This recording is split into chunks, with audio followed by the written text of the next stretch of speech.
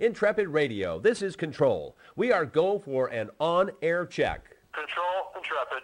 We copy an on-air check.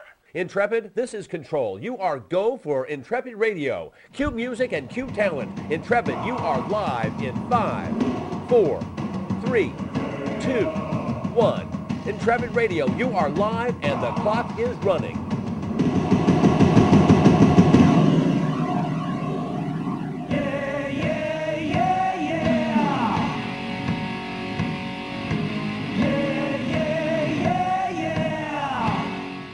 You are listening to Intrepid Radio, where we spotlight innovators defining the new rules of marketing, business, politics, and life. And now, here's your host, Todd Schnick.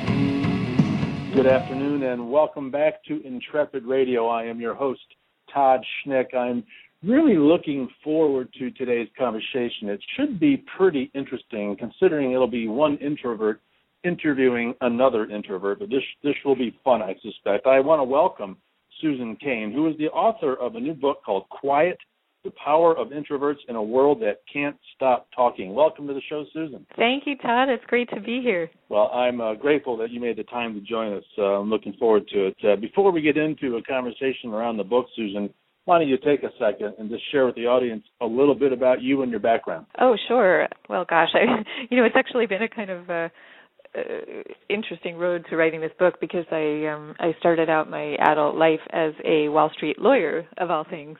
And when I started practicing, I actually kind of had the idea that because I'm more of an introvert that I would be at something of a disadvantage because I had this notion that, a good lawyer would be very bold and extroverted. And then I found, to my surprise, that many of my colleagues at my law firm were introverts, and that they and I guess I too, were really good at practicing law because we were drawing on our introverted strengths. And I started to think about the ways that we tend to underestimate people who are quieter and more serious and more reserved, but that they have like their own little sort of tool belt of powers that are quite potent. And so that's kind of and that in a way is the fuel that drove this book. I think that we live in a society that is biased against introversion, and that's really a big mistake.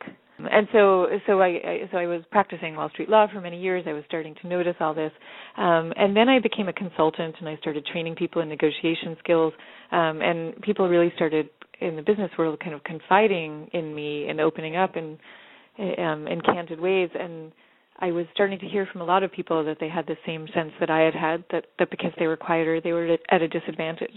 And I just started to think, gosh, what's going on with this? That doesn't really make a lot of sense.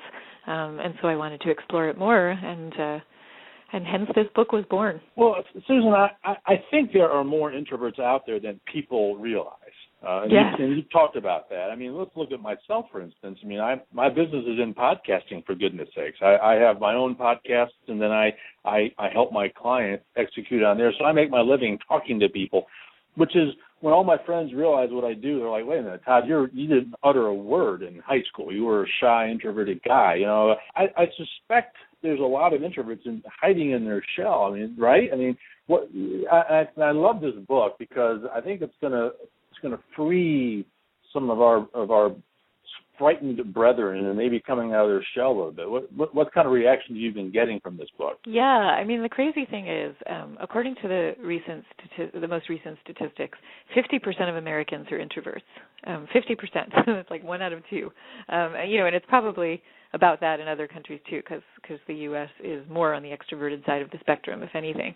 And yet it doesn't feel that way, as you're suggesting, and I think that's because a lot of introverts kind of pass as extroverts.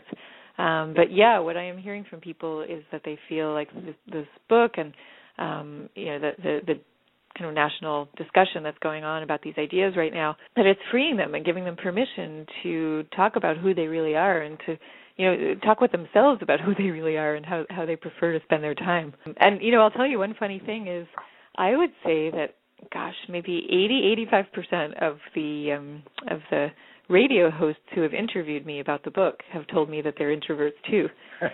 So, it's funny, like you think of this as a stereotypically extroverted profession, what you're doing, but there are introverts everywhere, and we just don't realize it. Well, you gave a really phenomenal TED Talk, which I wanted to commend you on, and I will link up to in the show notes.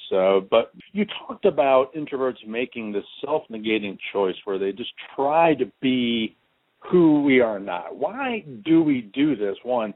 And do you think there'll be a time when our culture, I'm talking our just culture in general, but I guess particularly in my case, our business culture will come to recognize and celebrate introverts like us?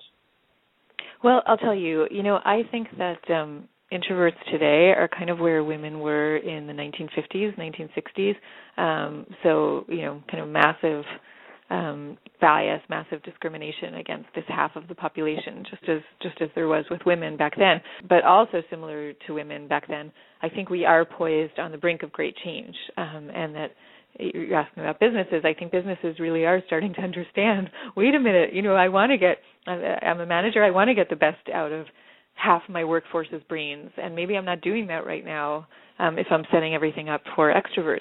So I think people really are starting to confront these issues and think about them in pretty exciting ways. For example, I've been talking to Jim Hackett, the CEO of Steelcase, which is the big office manufacturing company. And he's really thinking deeply about, how can we design office spaces so that there are places for people to gather and chat for the more extroverted sides of themselves, but also nooks and crannies and private spaces for the introverts. So I think change can come and it will come.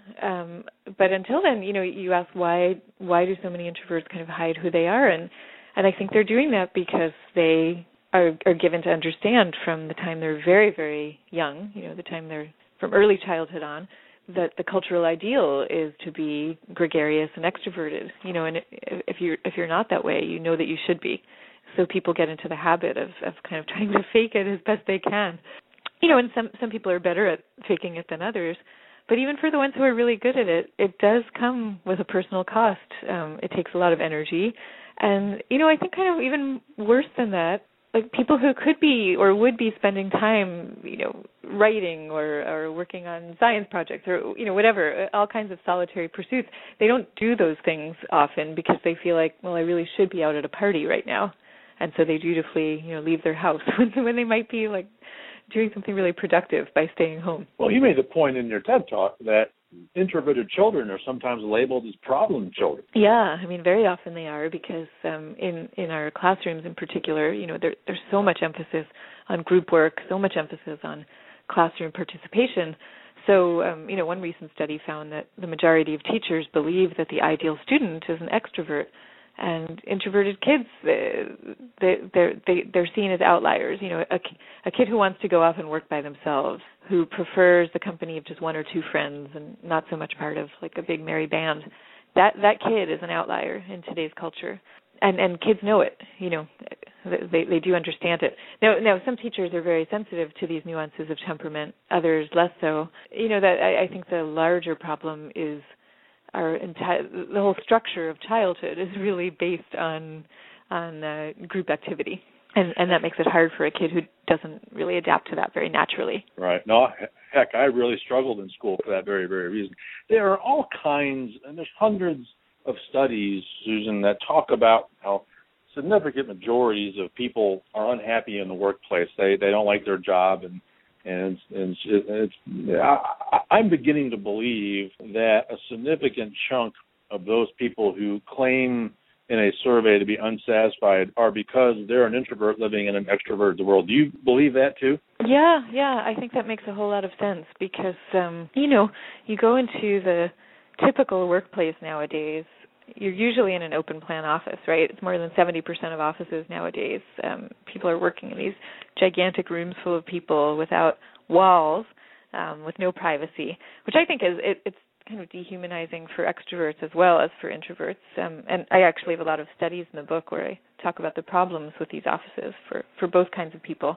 But yeah, I think things are set up in such an overwhelmingly extroverted way that that many introverts going to work just feel like, like they're exhausted by the time they've begun their day. And we would do well to rethink these things, and in particular to provide people with just more chances for solitude, more places to go off and think, or just to not only solitude, but to kind of communicate with other people in quieter, low-key ways, quiet, private, one-on-one conversations, as opposed to a constant hubbub. Well, that's a great segue into another question I have: is what can management do to foster an environment where an introvert can thrive? First of all, I think they have to. I think the more important question before that one is, how does a manager who has a team under him or her, how do they learn to recognize an introvert in the first place so that they can say, okay, Jane is outgoing and would be great for a team leader type role, but Bill's a real quiet fellow, and but I understand that now, and so I can put him in a role or in an environment where he can get some of that solitude and do his work. So the question is, what can management do to foster a better environment? But also, how can they better understand and learn their team? The understanding and learning can be a tricky thing because some people are very obviously introverts or extroverts, but there are plenty of people, as we were just talking about, who where you can't exactly tell. What I think the best thing management can really do is set up structures in which both introverts and extroverts can thrive. So, if you're thinking, how do I design my office? You want to design it with different kinds of places that people can opt to be in. So places where they can go when they want to be more extroverted, places they can go when they want to be more quiet and more private. And then similarly, like if you're having a meeting, to think about how can you structure that meeting so that both types are going to thrive. So something like handing out an agenda beforehand and really making it part of the duty that you have for this meeting to actually think through what's on the agenda and come prepared to participate in it. And what that does is it gets the extroverts thinking beforehand. Many extroverts sort of think out loud, so they tend not to look at agendas so much before a meeting, and they're kind of processing as they go. But extroverts would actually benefit from doing more of the thinking beforehand. And introverts, similarly, the problem that they have is in meetings, they don't like to think on their feet. So if you give them the chance to have prepared everything and kind of cogitated it beforehand, you're more likely to actually hear what they have to say when the meeting starts. So that's just one example of changes that one can make that benefit both. Sticking with the management theme for a second, how big a problem is the hiring process itself? I mean, I'm imagining a typical, and I haven't worked in a corporate environment in a long, long time, so I'm not as savvy as that process as others. But I can imagine if I'm an executive or in management and I'm hiring, let's say I'm interviewing a couple of people, and the clear-cut extrovert is going to be more outgoing and talkative and maybe more comfortable in that kind of an environment, whereas an introvert will be a little bit more reserved.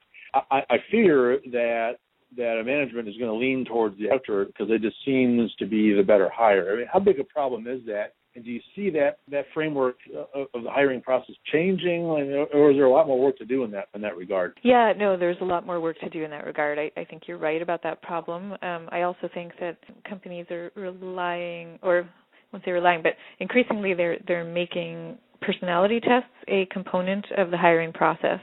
And that puts introverts in a really terrible bind because, many want to answer the questions truthfully, but they know that if they answer them in a way that presents them as introverts, that they're less likely to be hired, even if they know, perfectly well that they can do the job. So what do you do in a case like that? I think that is a real issue, and that management really needs to think through. There are some jobs where having like a truly extroverted persona is pretty key and pretty crucial, but most jobs are actually not like that, and you just want someone who can do it well.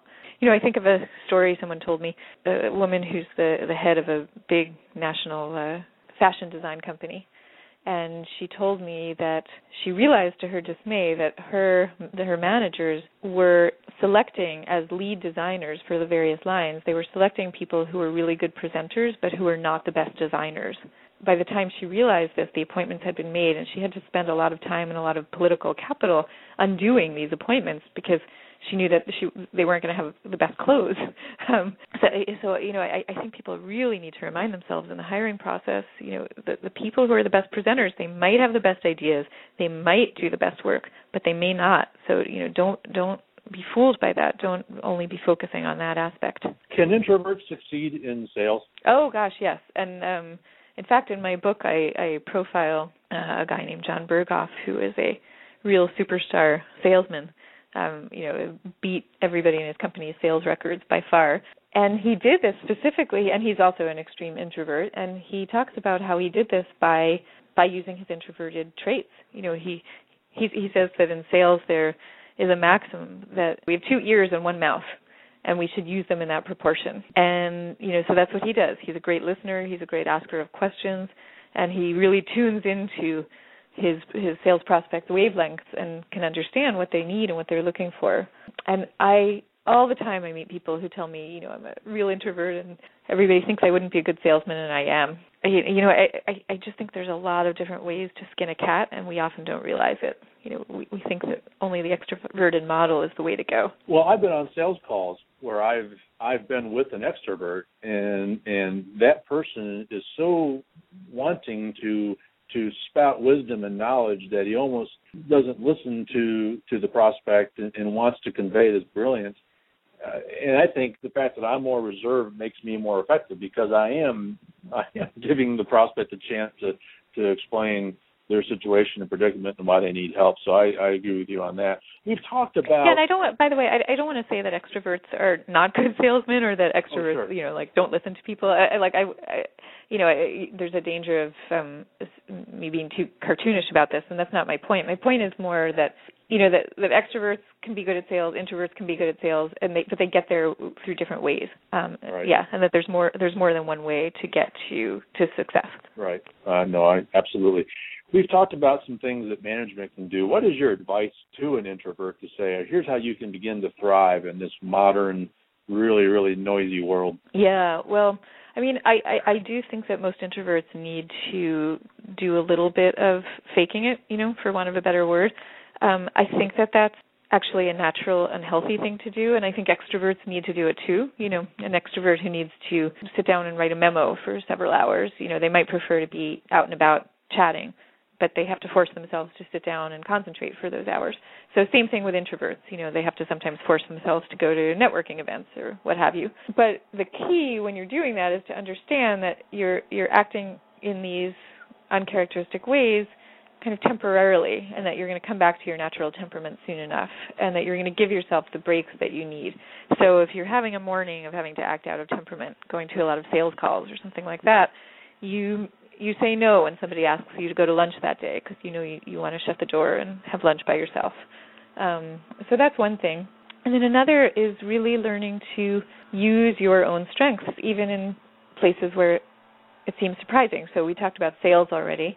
Another area is leadership. There's actually this fascinating new study out of Wharton that has found that introverted leaders often deliver better outcomes than extroverts do, because they're introverts, because when they are managing proactive people, they're more likely than extroverts are to let those people run with their ideas and implement them, whereas extroverts are much more, wanting to put their own stamp on things and getting kind of really excited about what's going on, and they may not as easily hear other people's ideas. That's all a long way of saying, you can be a leader and be an introvert if you're using your own strengths. So, you push yourself a little bit to do the public speaking or whatever doesn't come naturally to you, but you also make the most of the stuff that does come naturally. I have an opinion on this question, but I'm curious to know or to hear what you'll have to say about it. But is social media good or bad for introverts? Well, it's really mixed. And if you had asked me that question 5 years ago, I would have said pretty unequivocally that it was good for introverts, because many introverts like social media. They feel like it's a way that they can express themselves to large numbers of people, without necessarily having to leave their office or their home. And studies have shown that introverts will say they can express the real me online, in ways that they might not be as comfortable doing in real life. But lately, I would say social media is changing, and it's becoming more about self-presentation, more about kind of putting yourself out there as opposed to expressing yourself or, just expressing ideas for their own sake. So it's becoming a little bit more of a mixed bag these days. And I'm curious to hear your opinion on that. Well, I'll be honest with you, Susan, it's been really good for me because, it's how look, introverts still need to connect with people. We still need interaction. Absolutely. We still want human contact. We still need people, which is not as comfortable, or at least I'm not as comfortable in the social environment. So social media enables me to connect with people and to express myself in a way that I am comfortable with. And to your point, yes, I can do it from my sofa. And why I love podcasting is I can connect with people such as yourself and learn and network and build relationships, but I don't have to go into a big event where there's hundreds or thousands of people and which is not a naturally comfortable place for me. So right. I'm with you though. I mean, but the point you made on terms of having to self-presentation, and that's a problem, just social media, and that's becoming this loud mouthpiece where that isn't necessarily a comfortable place for us. But I think it's been good for me, and that it's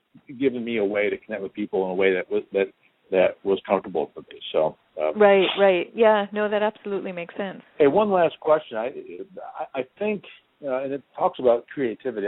It seems that extroverts are the more creative of the two, and I'm not talking about art. I'm not talking about painting, making music, or writing poetry. I'm talking about creativity in a business environment where you're doing problem solving for your client. But I think we put introverts in a position that stifles their creativity. And we touched on this a little bit over this broadcast. What can we do to lift the shackles off of these introverts and allow them to be their creative selves? Sure. I don't know that I'd agree that extroverts are the more creative of the two. And I know you say you're not talking about art and so on, but maybe they're louder in promoting themselves. Yeah, that's certainly right. One interesting thing in the business setting is, creative problem-solving sessions tend to get done in groups. That's how we tend to think they're supposed to get done.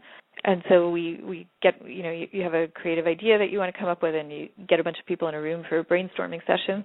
Now, the funny thing about that is literally 40 years or more of research has found that individuals brainstorming on their own produce more ideas and better ideas than groups do.